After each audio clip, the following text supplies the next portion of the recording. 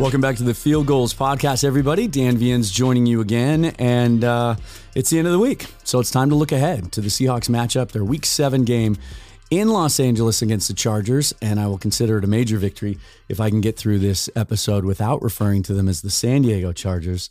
We'll see if we can get the same type of performance out of our special guest today. Corbin Smith of All Seahawks and the fantastic daily Locked On Seahawks podcast. Corbin, we haven't chatted for a while. How are things? Going pretty well, and really looking forward to this game. I didn't think anybody really would be anticipating Week 7. This was a game I had circled when the schedule came out, like, this has a chance to be a bloodbath, and yet here we are going into the weekend, and Seahawks are just one game behind the Chargers in terms of record, and have been one of the bigger surprises. It kind of exemplifies what's going on in the league right now. There's very few. There's only the one undefeated team, the Eagles, and a lot of teams bunched up at 2-4, 3-3, 4-2. In fact, most of the league is sitting in that range. And yeah, you're right. The Chargers look to be one of the favorites in the AFC at the beginning of this season, and it's amazing just overall how things change. I mean, you did it, I did it, all of us who do this do it. At the beginning of the season, you go through the schedule and you pick wins and losses and get an idea. And I think probably just about everybody had this circled as a loss. But the Chargers are banged up. So are the Seahawks catching them at a good time? Yeah, they might have. I think that the key here is going to be whether or not Keenan Allen can play in this game or not, because I still think he is a top 10 receiver. He might be the best route runner in the NFL. He can play on the outside. He can play in the slot, has great size. So him being 50-50 right now, whether he's going to be suiting up in this game or not, that's kind of a big storyline going into this game. But they've got their issues on the offensive line without Rashawn Slater at left tackle. They're playing a 6th-round pick in Temry Sawyer over there. So they've got some injury concerns. Corey Linsley's probably going to be back, but he's been limited this week, still coming back slowly from food poisoning. So they do have some issues. Bosa being out on defense too. I think that is the biggest loss for them, because if Seattle's rookie tackles had to deal with him and Khalil Mack, you're probably not feeling near as positive going into this game. And Mack can still by himself be a destructive force, but not having to worry about both of them, that is a big win for the Seahawks. Lindsley's certainly best center in the offense probably when he's healthy, and it makes you wonder, what did he eat to get bad enough food poisoning to miss a game and be limited in practice still a week later? You touched on it with Keenan Allen. Always reminded me of Doug Baldwin kind of in his performance on the field and how he operates as a fantasy football player. I've certainly known my frustrations of being a Keenan Allen owner because he's banged up a lot, and their offense changes when he's in. Their offense changed a little bit when Justin Herbert got hurt too. Got the rib injury, didn't quite look himself Monday against the Broncos. Last 2 games, just 1 touchdown, 1 interception. His numbers on the season are solid: 66% completion, 1,700 yards, 10 touchdowns, 3 interceptions. This is a guy that, when he's right, is one of the best quarterbacks in the league, and certainly a guy the Seahawks are going to have to game plan for. Yeah, Pete Carroll earlier this week compared him to Josh Allen, and obviously you look at the size and the strength, the athleticism. There's a lot of reasons why that's a good comp, but I actually look at a young Ben Roethlisberger when I watch Justin Herbert, and the reason I say that is because you look at the stats, Pro Football Focus, he's been pressured 99 times this year. That's the most of any quarterback in the NFL, but he's tied for last among qualified quarterbacks, being sacked just 7 times. So getting pressure on him is one thing. Actually getting him to the ground, that's a whole other different deal. It's just like Roethlisberger early in his career, just a Statue of Liberty that you can't bring down. Somehow had enough mobility to move around. I think Herbert's a little more athletic than what Roethlisberger was. But still, you see the parallels where he's just extremely difficult to get to the ground. And he's really good at improvising when he does escape a sack and you have busted coverage. He feasts on it and gets a lot of explosive plays off of that. So the Seahawks are going to have to be able to corral him and find a way to get him to the ground when they do get pressure on him. Otherwise, you're going to have those plays 3, 4, 5 seconds into the snap where your coverage isn't going to hold up, and the Chargers still have enough weapons that they can create explosive plays. Makes you wonder, Seahawks had to devote a spy a lot last week in their scheme against the Cardinals to account for Kyler Murray. Still ran for 100 yards. And you touched on it. Herbert's athletic. He can move. He doesn't take off and run that often. He does on occasion if he has to. He'll pick up a key 3rd down with his legs. You have to wonder, though, with those ribs still being sore, if you'd be a little more or a little more hesitant to do that. What do you look for as far as the Seahawks defense in their matchup against this offense? Because we all want to see what happened last week against the Cardinals and that massive improvement between the lines carry over, and we want to see it 2 weeks in a row. Arizona went out and hung 40 points on New Orleans yesterday, and granted, 2 of those scores came from their defense with pick sixes. But what's your take on how well this defense, the defense you saw last week with the changes they made, match up against this Chargers offense?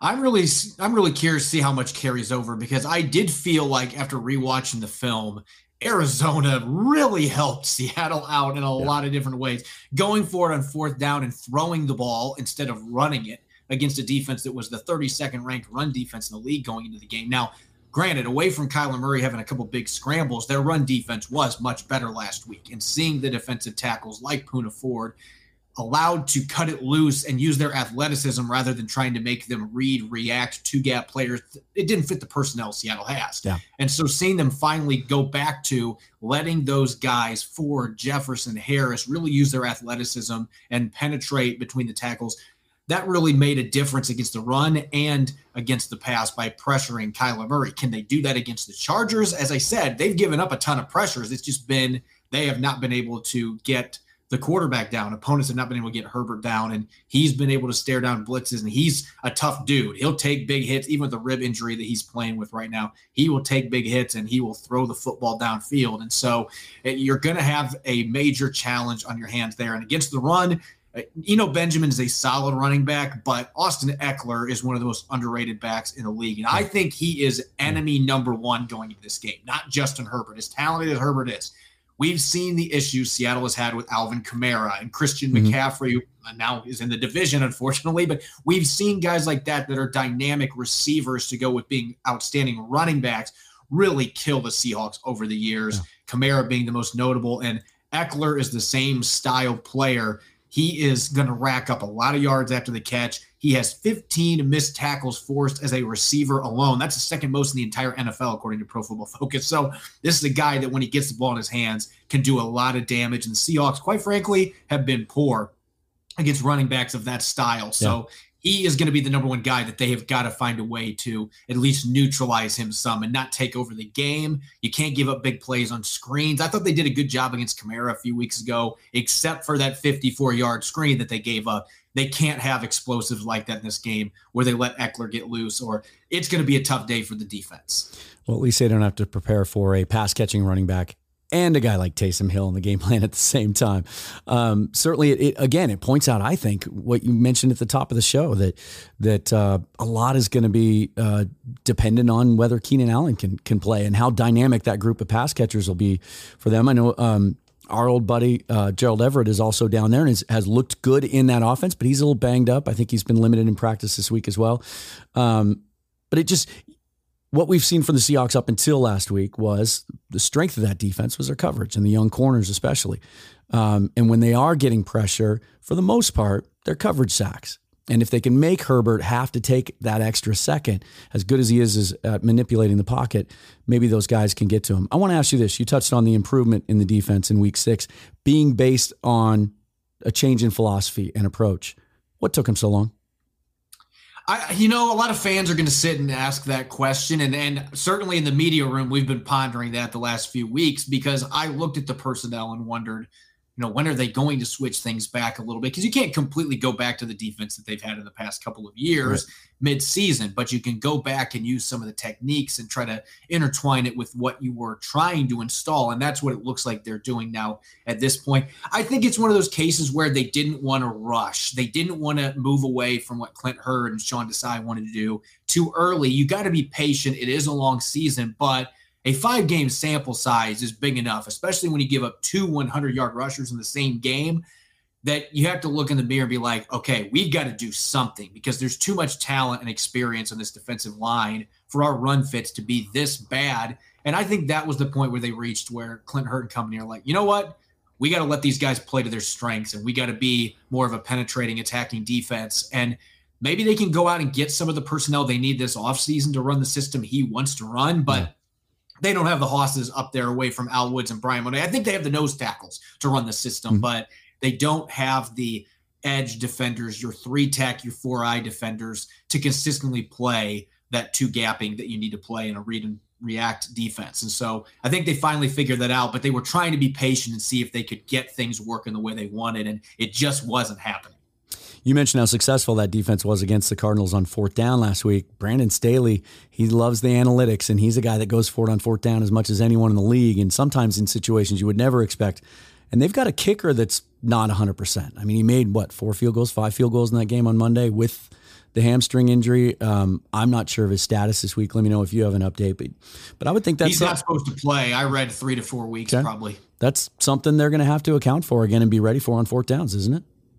Yeah, absolutely. And it's been weird. The Seahawks, it seems like every week they're playing backup kickers, and they're getting lucky and missing out on the top 1 or 2 or 3 receivers that the other team has. Mm-hmm. So they have been fortunate in that regard, and they could be again if Keenan Allen can't play in this game. And so, again, you got to take advantage of those situations when you play teams that are missing star players of that caliber, and when they're missing kickers, that really changes the way that an offense handles strategy. And we saw that with the Cardinals last week. I'm sure they would have taken some of those as field goals if they would have had their normal kicker around, but they didn't have that luxury, and it doesn't look like the Chargers are going to have that luxury this week either. And they're already an aggressive team, as you mentioned, that likes to roll the dice a lot. So I'm expecting plenty of fourth down aggressiveness from the Chargers in this game.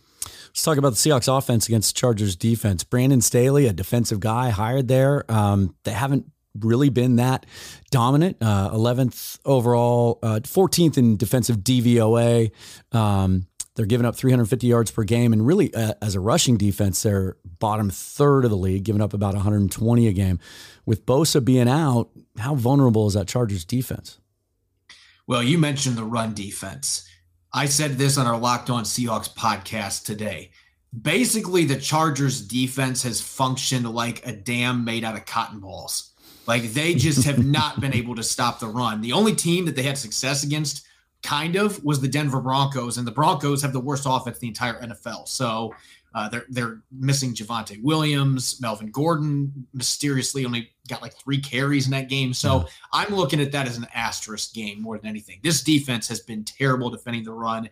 The interior defensive tackles have not held up well. Their linebackers cannot tackle. Drew Tranquil has 10 missed tackles this season. Kenneth Murray is the lowest graded inside linebacker in the entire NFL by Pro Football Focus. And again, I don't put too much stock in those grades, but watching the tape, he has not been good. And neither one of those guys hold up well physically at the point of attack as run defenders. So this should be a game where KW9 is feasting in that interior line, getting to the second level, popping linebackers. This team has given up a lot of long runs, kind of similar to Seattle's run defense. So Walker should be able to have a big game. I even think DJ Dallas could get in the mix too and bust off some big runs. This is a team you have to be able to run the football against, given how much they've struggled this year. And one thing to keep an eye on down there that was an interesting storyline on Monday is the Chargers went out this offseason and gave, blanking on his first name, they gave Jackson, J.C. Jackson, the cornerback from New England, a ton of money to come in and be a lockdown corner. Gave him elite cornerback money. He got benched halfway through that game on Monday. What happened there? Well, he's given up almost 350 receiving yards in 3.5 games. He's been a disaster, which is shocking to me because I think J.C. Jackson is an elite talent, but it just doesn't seem like he is meshing with the scheme, and they're not necessarily playing him to his strengths, and he's really struggled. There's been a lot of busted coverages, and this might not be the opponent to play against to hope to turn things around because he didn't have a great game with the Patriots against the Seahawks a couple years ago. And, oh, by the way, he's not a big corner, and DK Metcalf is going to be looking to have a big game. The Chargers have ran a lot of man coverage. If they try to do that in this game, and opponents, quite frankly, have changed things up playing Seattle. But if you try to play a lot of man coverage against this team with Metcalf, I think Lockett's going to be fine for this weekend. Okay. We'll find out in an hour or so from Pete Carroll on his status. And D. Eskridge looks healthy, and he's finally making plays. With the weapons they've got, this defense is top 10 in yards allowed against tight ends to go on top of that. This is not a great game for J.C. Jackson to try to turn things around. At the same time, it's going to be any game I expect that light switch to come on. He's a great talent. Getting benched, maybe that's the wake-up call he needs. He'll come up and play better, but this is not an ideal matchup for him. Seattle should be able to have some chances to get some shot plays downfield this week. I want to talk about the offense and have it not be about Geno Smith. And that obviously that's been where all the attention is, and for good reason. It's the biggest storyline, bar none, with this team this season. But what about Shane Waldron? I mean, this is a guy that in his first season, there were kind of some stops and starts, and there were some games that looked great. The initial game, the opener last week against the Colts, we thought, wow, this offense looks pretty cool, right? And then it seemed like there was some regression. It's been a long time in Seattle when fans haven't had a reason as kind of a side gig to criticize offensive play calling. You just don't hear that now. The way this offense operates, you see creativity. You see a consistency in how they utilize all of their weapons. You see a consistency in how they're attacking every part of the field, making the defense have to defend all four sidelines. What are you seeing specifically from Shane Waldron that's contributing to this offense being so successful? Look, I'm not looking to pile it on number 3, but that is the issue that's at play here. And that was one of my curiosities going into the season. I wanted to see, what does Shane Waldron look like in a full season when he is playing with a quarterback that you don't have a very specified type of offense to play to his strengths and try to avoid his weaknesses? And Russell Wilson certainly is a quarterback that checks off that box as much as any QB in the league. When he is on, he's a fantastic talent. But like you saw it again on Monday night against that same Chargers defense, receivers in the middle of the field, wide open, and Russell Wilson refuses to throw the football to him. And so I think what you're seeing, and I was critical of Waldron at times last year, but I think that we're now seeing that when you're an offensive coordinator in a Russell Wilson offense, you're hamstrung in a lot of ways. And I think at this point, seeing how much he's struggling in Denver, that a lot of people owe Pete Carroll an apology. I'm even going to slightly take that. I was not on the full bandwagon. This is all Pete holding Russ back because the stats did not indicate that. But now at this point, it looks like, you know what? Pete had this set up to maximize the success for a player that is definitely a flawed quarterback, has some elite talent, but he also is very flawed. And now you're seeing that play out, you know, when he doesn't have necessarily the best system around him and a first-year coach in Denver. So I think that's the big thing. Shane Waldron now has his full playbook open, and he knows I've got a quarterback that will throw the ball to my tight ends. And Brian Schottenheimer's got to be sitting in Dallas laughing hysterically right now, thinking about all those times in that playoff game against the Rams a couple years ago that he schemed up tight ends open and Russell either didn't get the ball to him or was inaccurate. Now watching Geno Smith run this offense Shane Waldron's doing, the whole playbook is open. That's really the difference. Shane Waldron's just got to feel like the chains have been taken off a little bit. I can run a true NFL offense that I couldn't run with Russell Wilson. It's fun. You can see it playing out on the field. You can see, you know, there were times over the last few years, regardless of who the coordinator was, where you felt like as a fan watching week in, week out, that the playbook might have had 10 plays in it. I mean, that was the lack of creativity we saw. There was a play Sunday, I think it was Eskridge's second catch, where he schemed up a play where he had Goodwin and Eskridge split out wide to the left, really wide. And it was clear. And then they sent a guy in motion to confirm that it was zone coverage. And Goodwin ran just a little kind of a screen, little stop and start screen kind of concept. And Eskridge just ran to the zone and it was wide open. And it's the kind of stuff that we're just not used to seeing. And it just makes football easier, doesn't it? It makes it easier on the offense. It does. And again, I'm not looking to pile it on Russ because Russ did so many great things the 10 years he was here. Of course. I'm never going to downplay his accomplishments he had here. But there were clear flaws and there were clear things that the offense was not going to do either because he didn't want to or because he couldn't. And now those have been opened up with Geno Smith playing quarterback. He might not be the elite deep ball thrower to the boundary, although he's made some throws that have been very Russell Wilson-esque the last 3 or 4 weeks. Your entire offense is opened up, and he is in full command of it. So I know you didn't want me to mention too much about Geno, but there is a relationship between those two. Absolutely. Shane is able to do what he wants to do because he has a quarterback that can run the entire offense, and he trusts him to hit the open guy. Now you hear fans that are starting to wring their hands a little bit about, oh, no, how long are we going to be able to keep this guy? What are Shane Waldron's head coaching prospects in this league, do you think? I think right now that fans shouldn't get too alarmed about the possibility of losing him. But if the Seahawks are in the playoff hunt deep into December, or they're even competing for the division, because this division, quite frankly, does not look near as good as I thought it was going to be. It's pretty mediocre to this point, and every team's got some clear flaws. If the Seahawks are still scoring a lot of points, Geno is still playing well, there are going to be a lot of teams out there needing a head coach. The Carolina Panthers in particular, Carolina's got Scott Fitterer there, former Seahawks executive.